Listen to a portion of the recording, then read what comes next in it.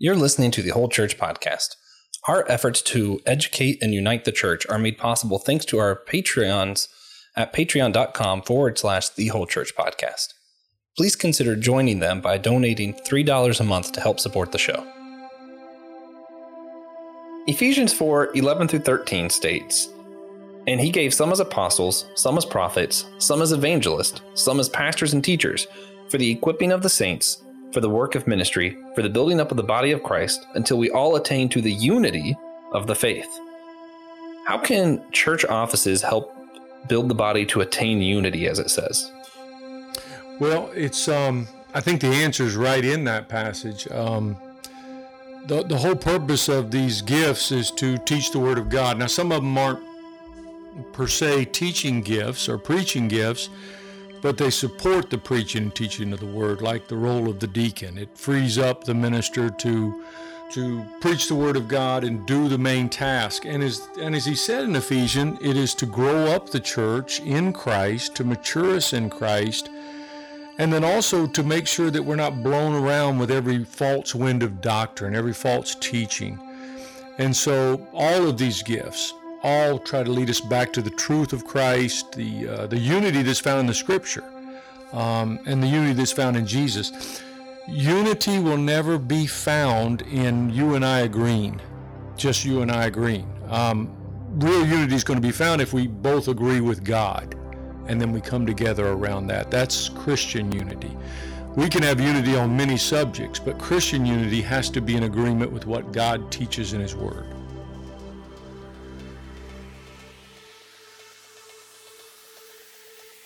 Hey everybody, welcome to the Whole Church Podcast. I am one of your co-hosts, Joshua Knoll, here with your other co-host, the one and only TJ Tiberius Juan Blackwell. Thank you. Yeah. Today is part 2 of 8 in our church offices series. We are just searching to figure out what these offices are in all these other denominations. And, the Bible says somehow these offices help us build unity. So we're going to ask how, especially when they function so wildly different. Right. We wanted to shout out our patrons: Austin, Russell, Sandra, Lily, Jeannie, Aaron, Justin, Frida, Taryn, and Dawn. And one thing I did want to put this caveat out there. Just because people are in these clips or part of these interviews doesn't mean that they agree in having complete unity with every other person that is interviewed in this. We have some people that we've interviewed for this that would absolutely not be able to work together, and that is fine. We don't have perfect unity now, but we are building towards it. That being said, we have a series of silly questions we're doing with this series. Hope you guys remembered that it was a prerequisite that you watched the movie Barnyard before starting this series. Today's question, pretty simple. It's going to be the same for all of them. If any animal from Barnyard were to fill the office of deacon of the Church of the Barnyard, which we've determined is a Lutheran church, which would it be, TJ? So this one took a lot of thinking. It's hard to define deaconate, characteristics, especially from a 1.5 hour movie and a 50 episode show. But I did decide on Everett the dog, who is the older dog, the 13-year-old dog with a walker. I feel like he really has the wisdom necessary. That's pretty amusing. I was going to go with Duke the dog. So we both went with dogs. My thought process was he was a really good supporting role, And I feel like if one of the main characters were going to care about service, probably be the dog. All right. Yeah. So we'll let you guys delineate. Reasoning. Yeah. But let us know what you think about that. In the clips coming up, we asked our guests how they would define a deacon. Later on, we ask them how the office functions in their individual denominations, and then we ask how they can relate to deacons of other traditions. In this episode, you'll hear clips from Sister Rose, who is a nun at a Catholic church who runs the Catholic campus ministry of UNCW, Professor Chris Borland, who is a religion professor at that same school, Father Jonathan Resmini, a priest at the Holy Trinity Orthodox Church in Charlotte, North Carolina. Reverend Steve Lonklow, an Anglican priest working as a chaplain with the U.S. Navy. Pastor Kelly O'Sullivan, also of the Anglican tradition. Pastor Will Rose of the Holy Trinity Lutheran Church in Chapel Hill, North Carolina. Pastor Gary Atkins of Harvest Ministries Church of God of Prophecy, Pentecostal tradition. In Rock Hill, SC, Reverend Keno Kennedy of Union Bethel AME Zion Church in Cornelius, NC, and Dr. Russell Moore, Director of Christianity Today's Public Theology Project, representing a more Reformed Baptist tradition. And so here those are. First up, we asked Reverend Steve Lonklow of the Anglican tradition about the threefold ministry that his tradition upholds. Reverend Steve Lonklow, you talk about a threefold office ministry with the Anglican Church. Could you explain that for us? Yeah, so with the Anglicanism, and it's the same way with the historic churches of Roman Catholicism and the Eastern Orthodox Church. We hold to a threefold office of ministry of bishops, priests, and deacons. You can think about that as like three different ranks of ministry. So when a person is initially ordained, they are not ordained to the office of like pastor or the office of an evangelist or something. In our tradition, the Anglican tradition, those are functions of a deacon or functions of a priest or functions of a bishop. So when a person is first ordained, they are ordained to the diaconate. They're made a deacon. And we have permanent deacons. That is people who will remain deacons for the rest of their life. We also have a transitional diaconate, and those are people who will eventually be ordained as priests as well. So I actually served as a deacon for a few years before I was priested, before I was ordained a priest. And that is what I am now. I serve as a priest in the Anglican Church in North America, serving as a chaplain in the United States Navy. Next, we ask Dr. Russell Moore of the Baptist tradition and of Christianity Today how he would define the office of the deacon. Well, I think that a deacon is a servant of the church, but I think sometimes when people say servant, they really don't understand what that means. That there is I think that at least in some sectors of the church, there's been an overreaction to what we may have seen in the last generation of sorts of boards of deacons that are running churches like a corporate board. That still happens in some places. I think there's such a fear of that in some places there's been a diminishing of the office of deacon. When you look at why deacons were called out initially in Acts 6, that is in terms of serving the Greek widows, equipping the church to serve the Greek widows, but that also is administrative leadership as a part of that serving. There has to be the organizing of the body to do that.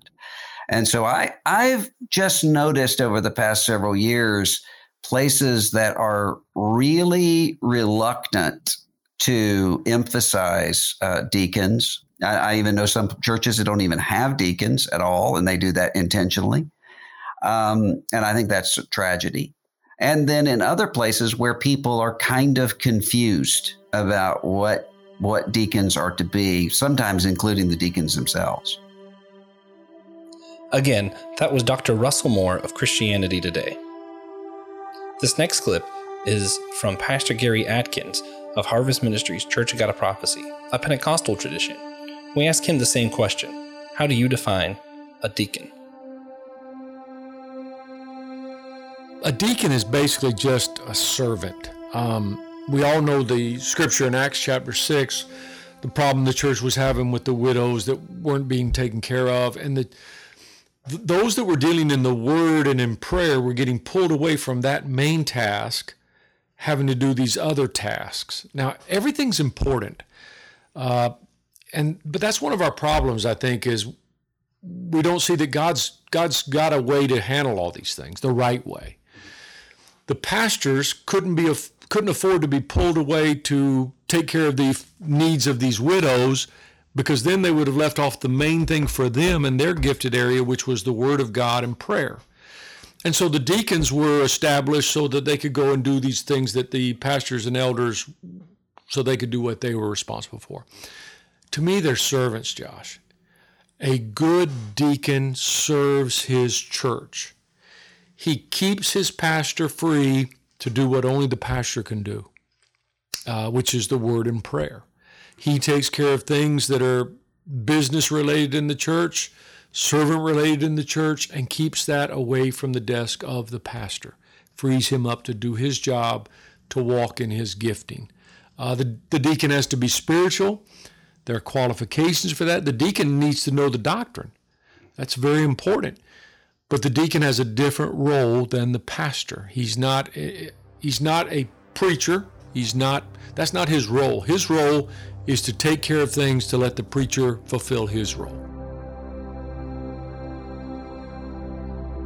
Again, that was Pastor Gary Adkins of Harvest Ministries Church of God of Prophecy, a Pentecostal tradition. This next clip is once again with Reverend Steve Lonklow of the Anglican tradition, where we ask him what it means to be a deacon.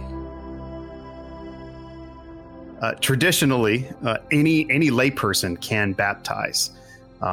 It's for good order and proprietary reasons.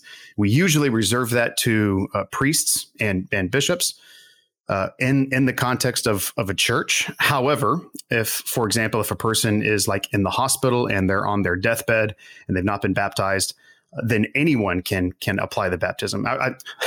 Let me back that up a little bit. Any Christian can provide the baptism. So that would include a lay person as well. So so there's a lot of hospital chaplains that do that, who are actually deacons, ordained Anglican deacons, but serve as hospital chaplains. So deacons can perform baptisms. However, when it comes to consecrating the elements for Holy Communion, that is reserved for priests and bishops. So deacons cannot consecrate communion, but they can bring communion to people. Okay, so like in the example you were talking about, a priest or a bishop would bless it, and then a deacon could bring the communion to the people in the hospital afterwards? Yes. Okay, awesome. In fact, when I was first ordained a deacon, I served as a pastor, though I wasn't a priest yet. I was a deacon, but I was pastor of a very small mission church, and my bishop would consecrate Holy Communion for the Sundays of that month. He would consecrate from a large reserve, and then we would set aside those consecrated elements, and then every Sunday I would pull some out, and then I would serve that as part of the liturgy on Sunday morning. Interesting. Mm-hmm. So you don't have to be a priest to be a pastor in your tradition. You do not. That's how it's usually priests who are pastors. But it can be deacons. So when I was a deacon serving that church, I was the pastor. Again, that was Reverend Steve Lonklow of the Anglican tradition. Next up, this clip is from Pastor Gary Adkins of Harvest Ministries Church of God of Prophecy. This time, we ask him why there's such a difference in how people view the office of the deacon. Here's what he had to say. This is the one office that we have found with the greatest diversity in what it means to these different people. Yeah. We have had organizations where a deacon can be a pastor because a deacon's an office. We've had a few that said a deacon is almost like your test area before you're a pastor. You have to be a deacon long enough, and then you're allowed to be a pastor. I can see where it maybe Philip. Yeah. Why is there such a why is there such a diversity of how we define this one? Well, it is unique because, you see the same laundry list of qualifications very similar to the bishop or what we call an elder. And so our pastor. So there is this thing where you say, what's this about? He's got these same stringent qualifications on him to hold this office. But if you look at Acts 6, it seems to be his role, and you look at even the definition of the word, it's the role of a servant. It's the role of taking things off the plate of those that are dealing with the word in prayer. And so, me personally, I've never seen where it would be anything different. Now, here's what I believe. Let's say a church loses their pastor, okay? He moves away, or let's say even there's a terrible situation comes up and he fails spiritually. He has to be removed from that church. Could a deacon step in and fulfill the role? Could God even call that deacon to a different role and say, I'm going to move you up. I need you now to be a shepherd. I believe that with all my heart. I believe he could take an evangelist and lay on him later the role of a pastor, the gifting of a pastor. So I believe that could change. Yeah, time and season, right? Yes, time and season. Again, that was Pastor Gary Atkins of Harvest Ministries Church of God of Prophecy, a Pentecostal tradition.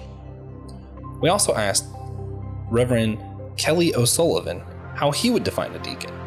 Kelly is also from the Anglican tradition. Pastor O'Sullivan, Pastor Kelly, how would you define a deacon?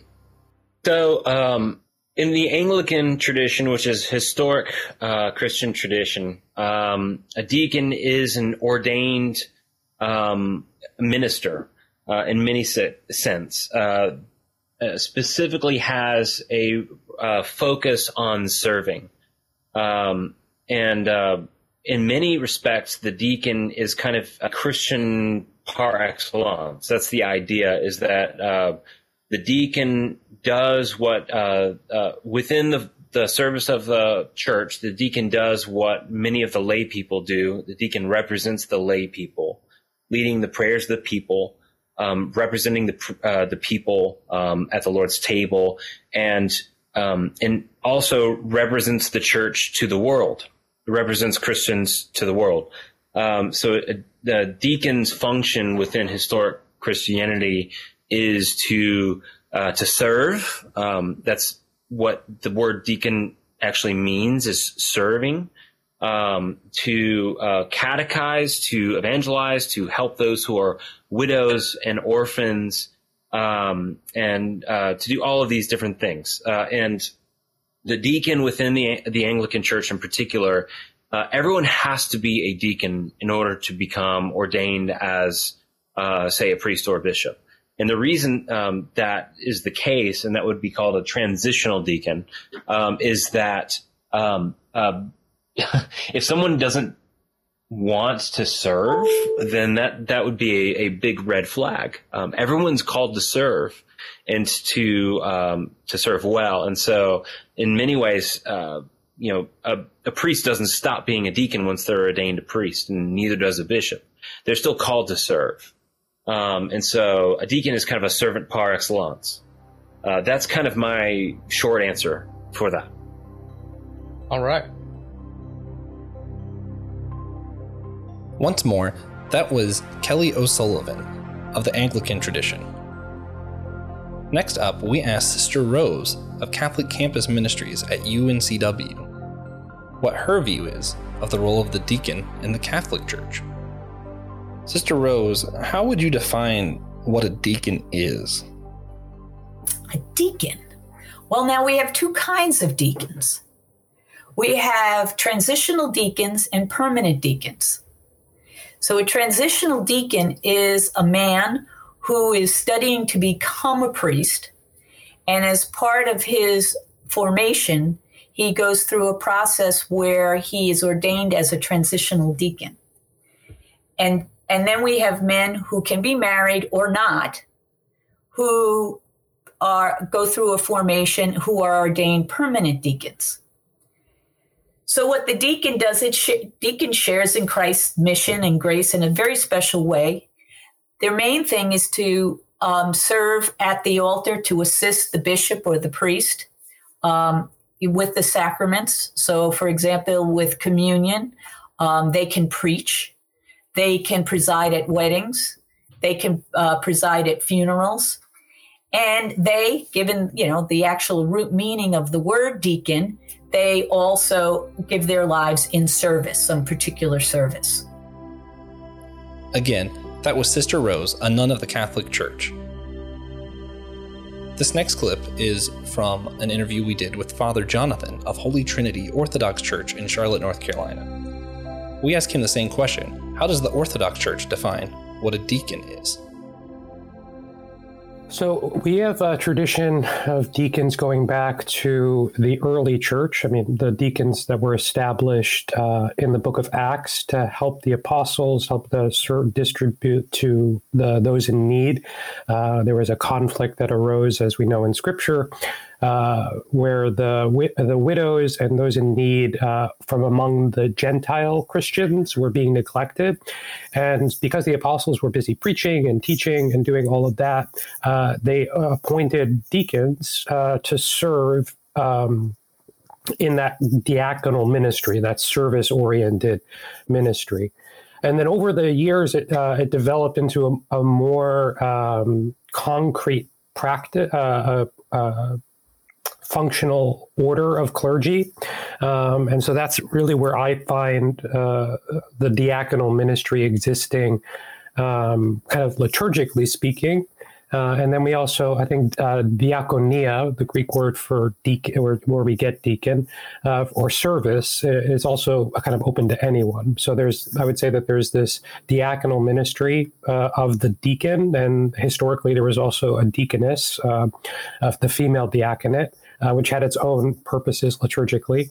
But that kind of fell out of use over the years. And then there's this idea of diaconal service, or that is open to everyone, service to the church and ministry and care for the poor and stuff like that. So the word diakonia is used to describe service and also the role that the deacon liturgically holds. So a deacon, as we see in Scripture, is described as, in a very particular way, a person married once, someone who's got a good reputation, and that's kind of the foundational thing. And then this is, for us, it's an order of the clergy. There's major orders of clergy and minor orders of clergy. And the major orders of clergy are three, and the the deacon is the first in that order. And their job is to serve primarily the bishop, who is the heir of the apostle in the particular city. And then functionally, they'll help distribute communion, visit the sick, conduct portions of the services liturgically, but they can never serve a service on their own. That's where we differ a little bit from the Catholic tradition and other Christian traditions. Is our deacons can never functionally serve a service by themselves. They can only serve with either a bishop or a priest.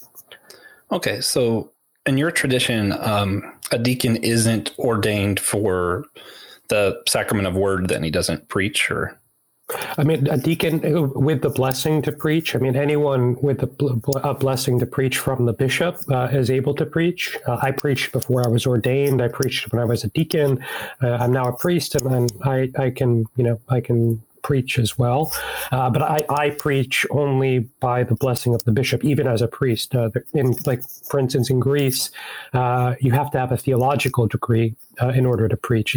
So there are priests and deacons and that are only functionally serving, like liturgically, they're just conducting the service or celebrating the services, but because they don't have the blessing to preach, that's not part of their ministry. All of preaching, because we're preaching on behalf of the bishop, and then we, under his authority, he gives us the blessing to preach. So a deacon, again, at our church, we have a deacon and 3 priests, and all of us have the blessing to preach. So we all will participate in the preaching ministry of the church. So, Father Jonathan, did you say females can, or can they not serve as a deacon in the Orthodox Church? In the present practice, we do not have a female diaconate. Historically, we did in the Orthodox Church. It fell out of practice a while ago. There have been instances in the last 100 years where deaconesses were ordained, so it's it's interesting because in Greek, the word for deacon and deaconess is the same word. It's just the article is different. And so the ordination was actually the same prayer. It would just be, so the direct article, so like it would either be o diakonos or I diakonos in Greek, which is like the male deacon or the female deacon. Okay. And they served a very particular role. They participated in or conducted the baptisms of female people and visited those who were female, kind of to preserve modesty historically. They didn't function liturgically like the male deacons did, where they would read petitions or things like that. But we did have that office, and it's not like we don't have it anymore. We just don't have people in that office very regularly. Some of the patriarchates have done it. I think they recently did it in the Alexandrian Patriarchate. And there's a saint that's actually the patron saint of our sister parish here in Charlotte, St. Nectario's Church. And that saint was a bishop, and it's said that he might have ordained some of the nuns at his monasteries, deaconesses, female deacons, to fulfill certain roles functionally within the needs of the monastery. Interesting. So it's not widely practiced, but there's no reason theologically that we don't do it. It's just fallen out of practice over the centuries. Okay. Again, that was Father Jonathan of the Holy Trinity Orthodox Cathedral in Charlotte, North Carolina.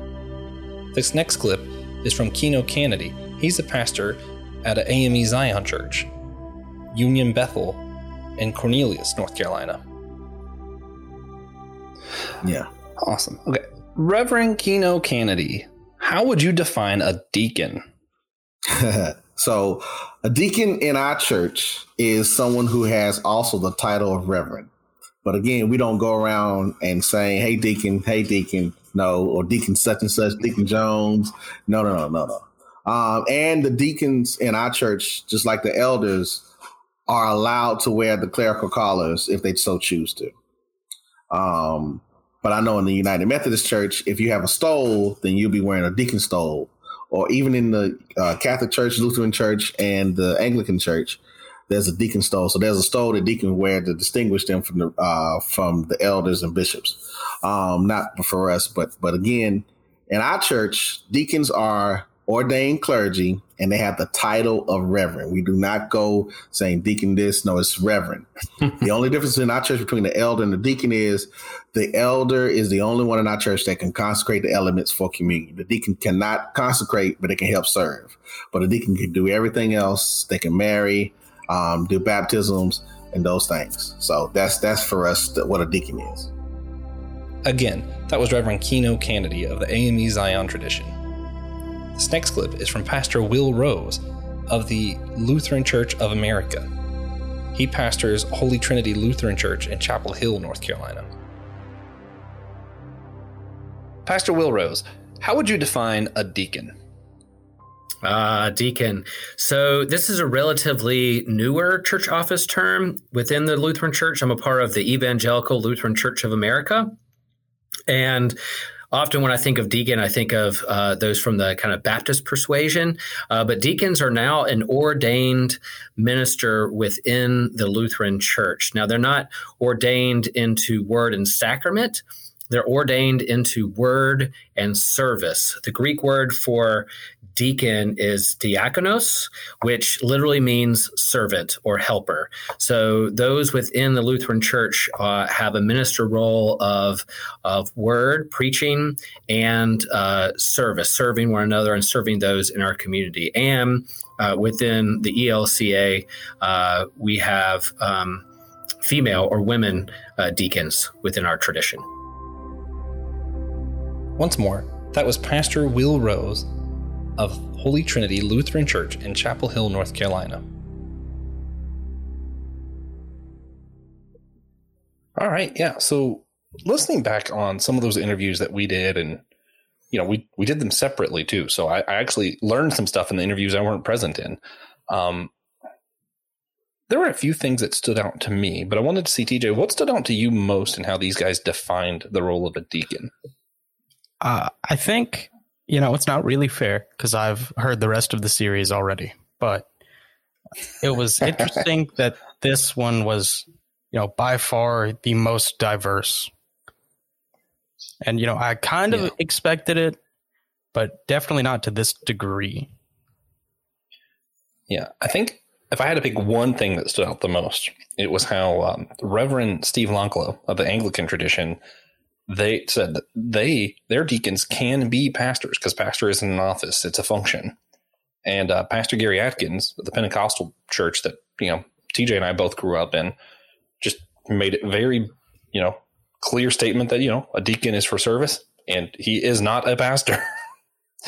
And it was just one of those really amusing, wow, what a large difference there.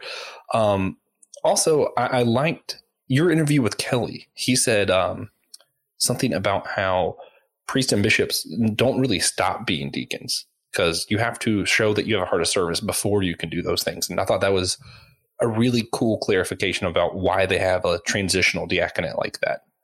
Did anything else stand out to you, TJ? Not so far as the specifics of each church, except I'm not sure where it is, but I think it was Dr. Moore said, some deacons just mow lawns. But not sure if you guys heard that part yet, but I thought it was pretty funny. Yeah, that's actually, I think Dr. Moore said that. And coming up, they're going to hear Reverend Lonklow say something pretty much the same thing. So where could you see these differing ideas getting in the way of church unity, DJ? So I think from a certain perspective of unity, it could be problematic. Like people who think we want to form one big church. That's not what we're doing.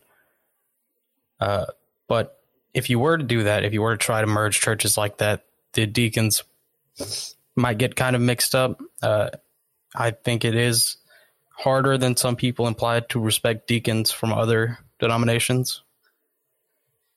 But really, I think that's all kind of superficial stuff, at least from my perspective. Well, so nothing major. Yeah, I think the biggest danger would just be some of the confusing thing with information, right? If you're under the impression that a deacon's only supposed to be mowing the grass and doing service, and you're talking to a deacon who is a pastor of the Anglican church, you could end up coming off disrespectful because you don't know what he's doing. But I don't think it's like a clear dividing line anywhere. Right. So these next clips are from us asking them how the deacon office functions in their church. Here's what Pastor Will Rose of the Lutheran Church of America had to say about how his church treats the office of deacon.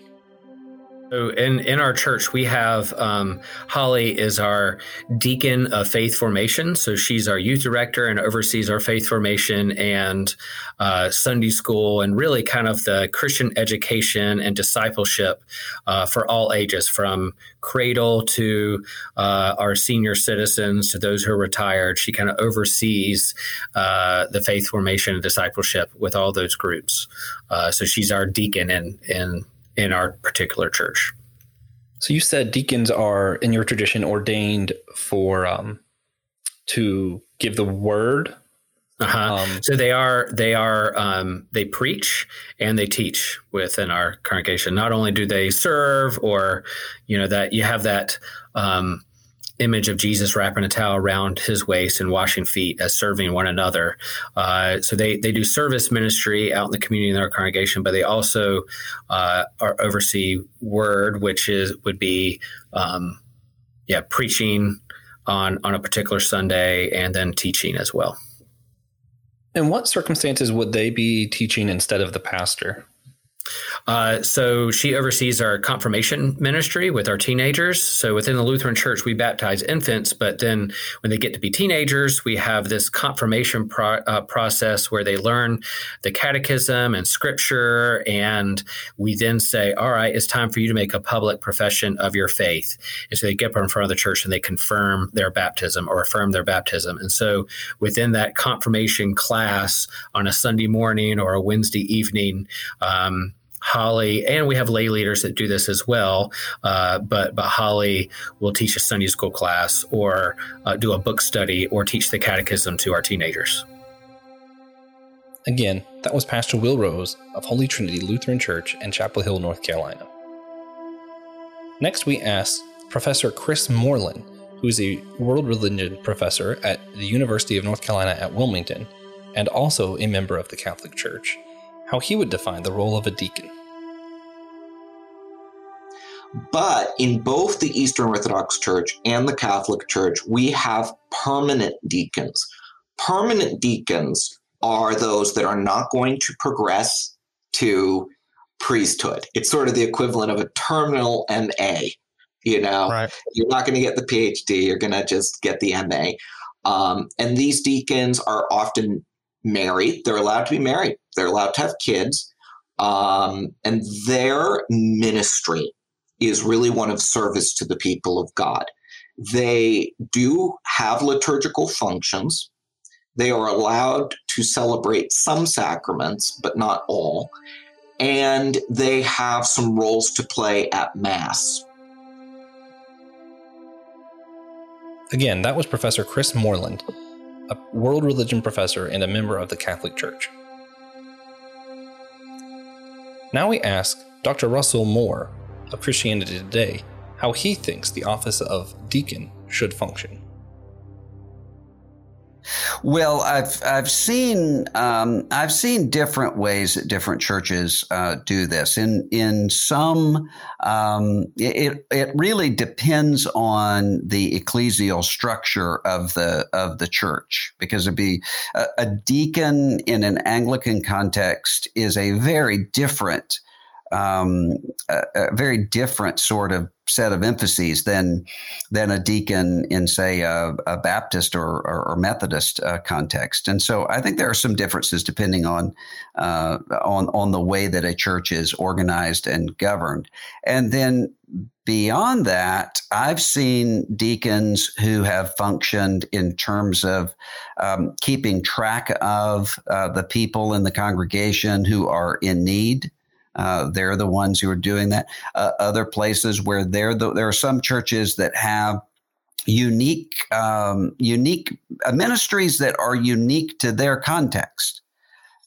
So maybe a congregation that has a large population of, say, Kurdish refugees nearby needing ministry, or a congregation where many people in the church have been equipped to be engaged with foster care. I mean, prison ministries, all of those sorts of things. I think sometimes you will have churches that are especially gifted in one area or the other, and when at their best, I think deacons are an integral part of leading those things. Again, that was Dr. Russell Moore of Christianity Today.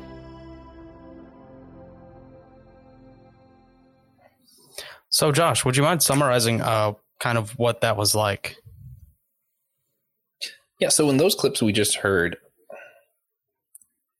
I thought it was interesting just practically what the deacon does as far as supporting pastors, as far as doing the work of ministry, as far as how they give the sacraments.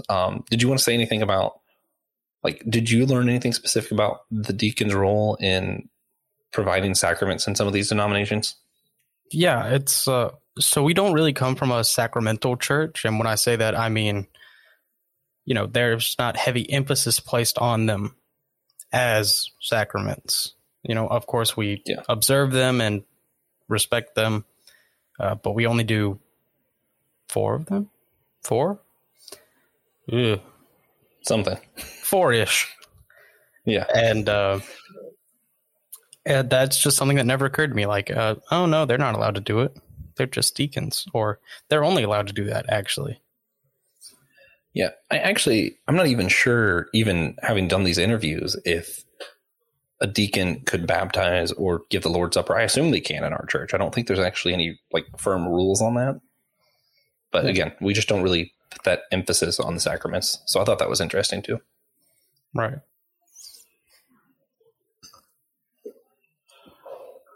So, seeing how these different churches view the office of the diaconate differently, what can we say about the office that's true across the board? I think one thing would just be that it is about service, right? It's about serving the community, serving others, and yeah, just that. So TJ, what would be some clues that someone might be gifted for or called to being a deacon, as in like holding that office of service or the leader of the servants? What would be some clues that someone might be called to that kind of ministry?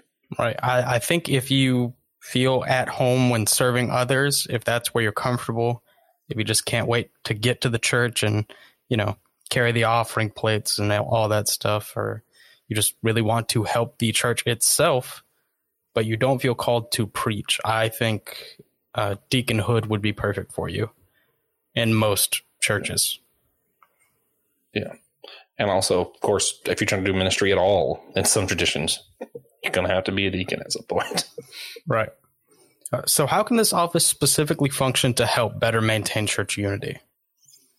I imagine since they are the leaders of the service, serving, from the church, deacons could reach out to other churches of other denominations to see, hey, can we do this food bank together? Can we serve this homeless community, whatever? And since they are representing the lay people, I think anyone listening, whether you're a deacon or not, well, if you're not a deacon, you could go to your deacon and say, hey, I would like to do this kind of service. And they could reach out to other churches, put something together where we're helping the community together. And I think that is one of the most beautiful examples of unity that I know about. Anyway, so here are what some of our guests had to say about how they could relate to deacons of other traditions. Finally, we asked our guests how they can relate to deacons from other church traditions. This is what Keno Kennedy of the AME Zion Church had to say. So last question.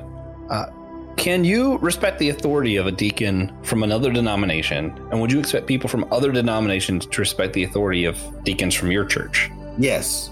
But funny enough, like I said before, we don't go around in our church saying deaconess, deaconess. It's reverend. So you wouldn't know if someone is an elder or a deacon in our church unless you're paying attention to how they serve communion or what their title. Not with saying their title, but that is the only thing you would never know unless if they are serving consecrating the elements for communion.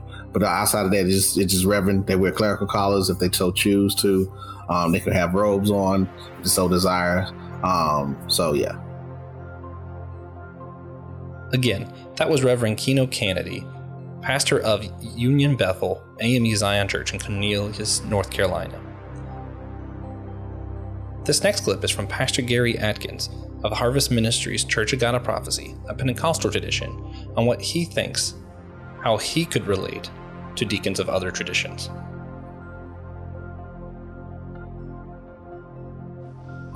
If a deacon from another denomination reached out to you to do a service together with their church, whether it be a food bank or, helping at a homeless shelter, doing donations, whatever, what would be the criteria for you to be willing to work with their church and that deacon? Yeah. It would just go back to everything we've said before, and I know this is a separate segment, but it would just be orthodox beliefs and teachings. If we're going to partner with you, the Bible says, how can you have fellowship or how can you have agreement if it doesn't say that at all? It says, how can two walk together unless there's agreement? I can't walk with you, I don't care what the task is, if we don't agree with each other on certain basic orthodox principles and beliefs of Scripture. So, Josh, it would just always boil down to, what do you say about Jesus? What do you say about His Word? Back to what you mentioned earlier, do you believe in these fundamental things of the faith? I'm going to do something weird enough that I know it's not anyone's specific belief. Yeah. If, let's say, a deacon from a church, checked off the salvation stuff, right? They believe faith in Christ alone is how you get saved. They believe the triune God, the Nicene Creed. Yeah. But for some reason, they believe that James, the brother of Jesus, since he was the brother of Jesus, had supernatural, godlike powers, could fly and shoot lasers out of his eyes. Yeah. Is that, especially since they're saying, he had a supernatural power, would that be a line of, That's just too weird for us to work with you, Bob. Oh, well, anything that would be extra biblical, okay, or outside of Scripture. There's nothing in the Bible that says James had supernatural powers, and I know it's just an analogy you're giving or a thought. There's nothing in the Bible that supports that, so I couldn't have any agreement with that. Now listen to me. If you're going to believe that, which the Word would not support, then you might believe anything that the Word wouldn't support. You understand what I'm saying? So yeah, those things would just naturally we can't work together. I can't join hands with you because we're not in agreement. Yeah. So even if the Bible doesn't directly say James did not have superpowers, it's because you're getting into that extra biblical territories where you draw the line. When you say supernatural powers, I'd have to define that. What are we talking about? If you're saying he flew around and such as that, well, yeah, that's that's some issues, because that's now nowhere in Scripture anybody's flying around. You understand what I mean? Yeah. And so, yeah, there are certain things that would just take you out of that realm of orthodox, solid ground in Scripture. And yeah, and like if someone did say that, Josh, anything like that, it would be obvious. It'd be like a big old, finger sticking out their forehead. You'd see it a mile away if that was the kind of who they were. Again, that was Pastor Gary Atkins of Harvest Ministries Church of God of Prophecy, a Pentecostal tradition. This next clip is what Reverend Steve Lonklow had to say about how he could relate to deacons from other traditions. Could you respect the authority of a deacon from another denomination, and would you expect people from other denominations to respect the deacons of your church? That's a great question, because I think when it comes to what deacons do, so many different churches have different understandings of what their diaconate does. So let me give you an example. I have a good friend of mine that we came up together. He goes to a Baptist-ish church. It's actually a Bible church, non-denominational congregational Bible church. He was asked to be a deacon at his church. And in his mind, he got really excited because he thought he was going to be doing like the next level of ministry than what he was already doing as a layperson. As it turned out, and he's telling me this, he was basically made a glorified groundskeeper. So he had the keys. He could unlock the church, lock the church after services. He made sure that the lawn got mowed and that the bills got paid. And so in his mind, he was thinking, gosh, I'm not even doing ministry, though I've been sort of put in this ministerial role. So it was very ambiguous as to exactly what deacons were in his church. So I would say, like, for someone in that context, can I respect a deacon? Yeah, sure. Depending on what it is from church to church, right? In my church, deacons have a more clearly defined role of actual doing ministry, teaching, serving, visiting people in their homes, bringing Christ to the people. So it really depends on what the different churches do and how they think about their own diaconate. I would say as how I would relate to them. Okay. So you said that the Catholic Church and the Anglican Church sort of have the same function for deacons or close to it. Would you be okay with listening to a Catholic deacon teach, or would you be okay with a deacon from your tradition teaching in a Catholic situation? I can't think of why that would happen, but yeah, certainly. So when you look at the three historic churches, for lack of a better word, the three churches that have maintained apostolic succession, which I'm sure we'll talk about that phrase in a few moments, which is the Catholic, the Orthodox, the Anglican. We all three of our offices of bishop, priest, and deacon are very similar to each other.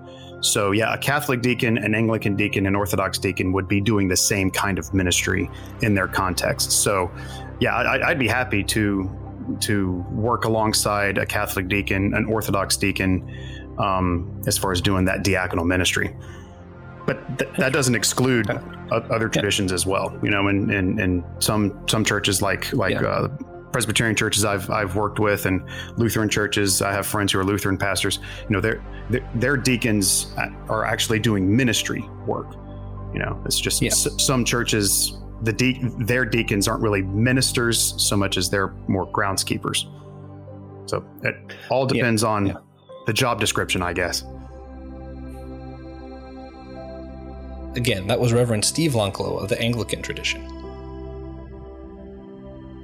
This next clip is of Professor Chris Moreland, a world religion professor and also a member of the Catholic Church. Here's how he believes he could relate to deacons from other traditions. All right. Can you respect the authority of a deacon from another denomination, and would you expect other denominations to respect the authority of your deacons? I would say that one would have to sort of parse that out a little bit in terms of courtesy and Christian charity. Anyone who is a believer in Christ and who is attempting to follow the gospel, if their denomination has identified them as a deacon, then out of professional courtesy and Christian charity, I would respect them. However, there is a higher level of respect and acknowledgement that I would give to someone who has been ordained as a deacon rather than being elected or self-appointed. So someone who has received a form of sacrament, a form of ordination. And we believe that those ordinations are a sign that the Holy Spirit has called this person and has anointed this person to serve in this ministry. So I would, on a higher level, yes, I would say those that have a sacerdotal ordained diaconate, the Eastern Orthodox Church, the Oriental Orthodox, and some High Church Anglicans, I would say, that would be in a different category. Right. Gotcha. All right. Again, that was Professor Chris Moreland of the Catholic Church. This next clip is from Pastor Will Rose of the Lutheran Church and how he thinks he could relate to deacons from other traditions. Could you respect the authority of a deacon from another church denomination? And do you expect people from other denominations to respect the authority of deacons from your church?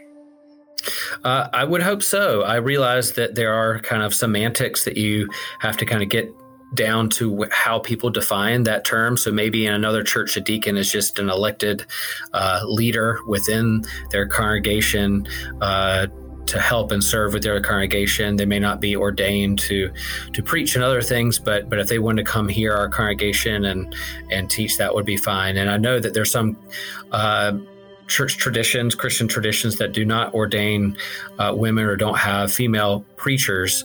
So our Deacon Holly, may not have the authority to teach or preach in someone else's church, but I would hope that they would see her as qualified and educated and smart and a full minister within the whole church, that she would be able to preach and teach in their congregation. If a church leader from another denomination refused to respect or call Holly a deacon, would that be reason for you to no longer have unity with that church?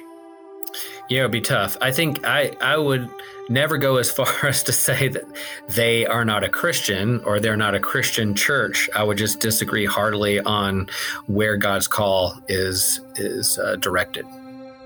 Okay. Once more, that was Pastor Will Rose of Holy Trinity Lutheran Church in Chapel Hill, North Carolina.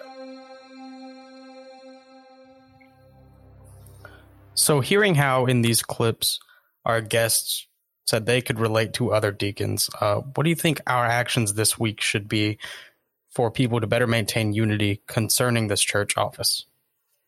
A, pray to see if you are called to be a deacon. B, reach out to your deacon about doing service with other churches. Right. And pretty much what we said before. What do you think would be the ramifications if we all did that?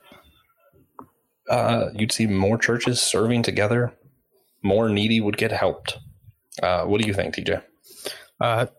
Sounds like the diaconate would get a little competitive. Maybe. Who knows? That might be a good thing, though. Speaking of service, here's one last clip from Sister Rose about how this impact can be made in our communities. Yeah.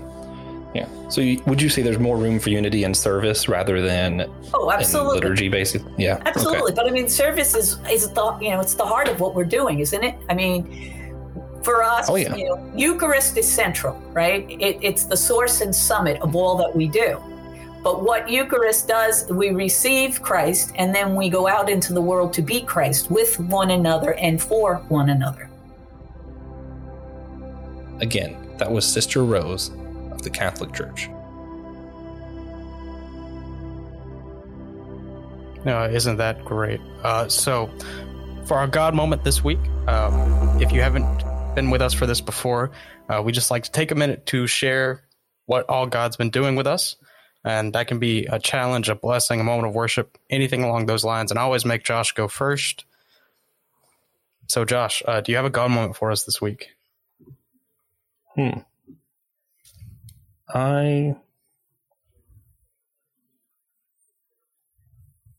Okay, so over the weekend, I had one day where I had a really bad migraine, which put me behind school and schoolwork the week right before finals. And one of the things I wasn't able to get to, the professor went ahead and put an extension out for everybody because people were having a hard time downloading that day. So, yeah, I thank God for that random blessing where, I didn't lose points for being sick. Yeah, praise God. My God moment, I think I got 8 hours of sleep for the past 2 nights, which has been pretty awesome. Sounds pretty rare. Usually I wake up at 5:45 in the morning for work.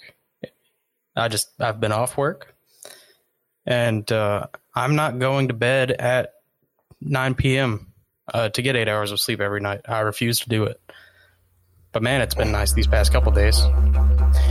So if you enjoyed this episode, please consider sharing it with a friend or an enemy. If you have any cousins, those count as both. So let them know. You guys sharing it helps a ton. And we love the support. Yeah. And if you want to hear either or both of us ramble on about some geeky stuff that we like, Star Wars comics, whatever, be sure to head over to systematicgeekology.org. Check out our other podcast, Systematic Geekology, where we just talk about how we see God in geeky things. It's a fun time. All right. And thank you for listening to the Whole Church Podcast. Tune back in next week for part 3 of our church offices series, where we'll discuss the office of the pastor or the priest. Following that will be the office of the bishop. And then after we complete the series, we'll take 2 weeks off before returning to our normal format. And at the end of season 1, Francis Chan will be joining us. Yeah, he's not aware, but it'll happen. Season 1 does not end until Francis Chan is on the show. Indeed.